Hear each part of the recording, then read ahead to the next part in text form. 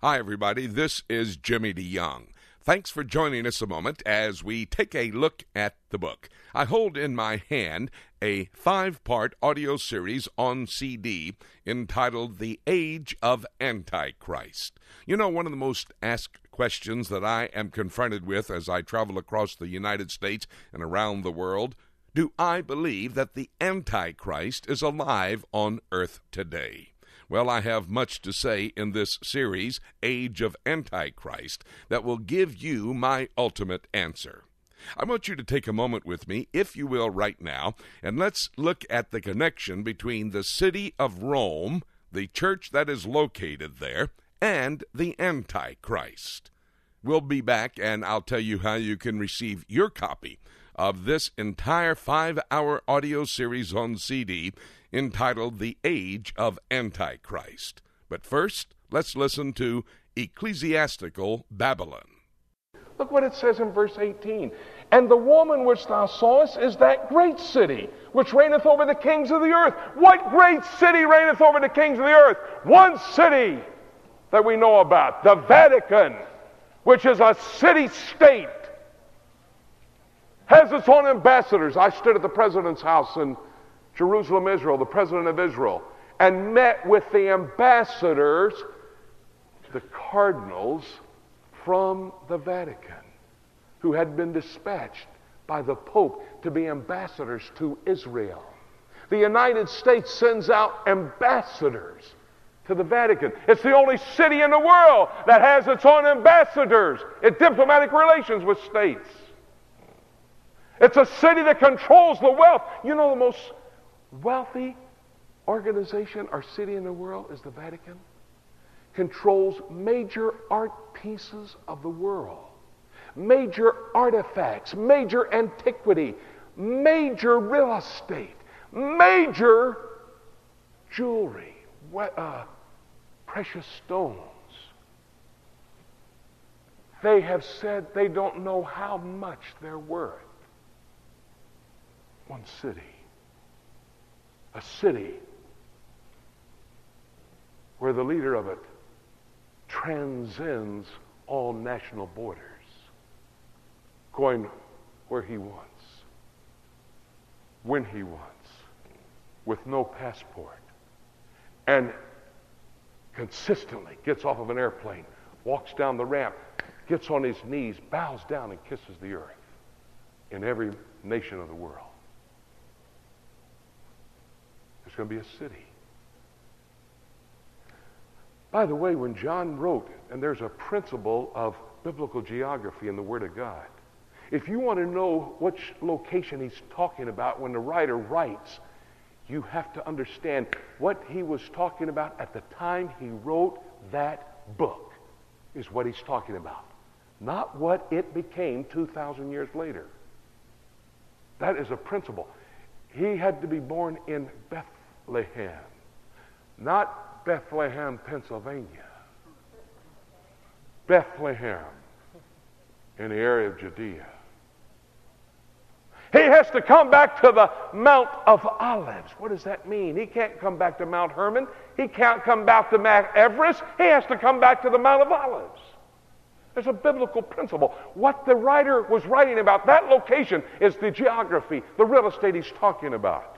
And when John wrote this, though maybe there are not 7 hills in the city of Rome today, it was a 7-hilled city in the time of John's writing at 95 A.D. The early church fathers, including Augustine, recognized Rome when he read Revelation chapter 17, verse 9. The very first commentary on the book of Revelation, Victorinus, according to Dr. John Walvoord, said that this was Rome being referred to here. Major theologians today, including Dr. Rennie Showers, theologian for the Word of Life organization.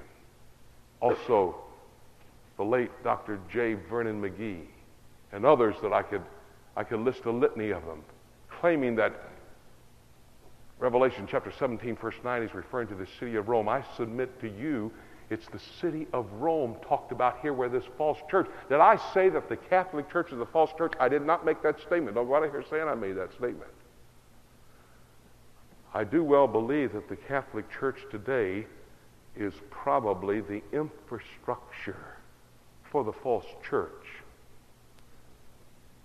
And I do believe that if an individual is following the dictates of the Catholic Church, that individual cannot be saved. There are 5 doctrinal statements, and one of them is presumption, the sin of presumption, presuming you're saved. I submit to you that it could be the infrastructure, but the city of Rome is what's talking. You say, wait a minute, got to get to verse 10. Okay, let's go to verse 10. I've been waiting for you to say that. Well, see, verse 10 is going to explain verse 9. Well, I don't think so. Look what it says in verse 10. And there are 7 kings. Now, that's the King James Version. It says in verse 9, these 7 heads are 7 mountains on which the woman sitteth, and there are 7 kings. Doesn't say they are the 7 kings. That word kai in the Greek could also mean also. And it could read like this: there are 7 kings. Well, that is so probable that that's what the NIV says. I checked it out. May I read to you what the NIV says? They are also 7 kings.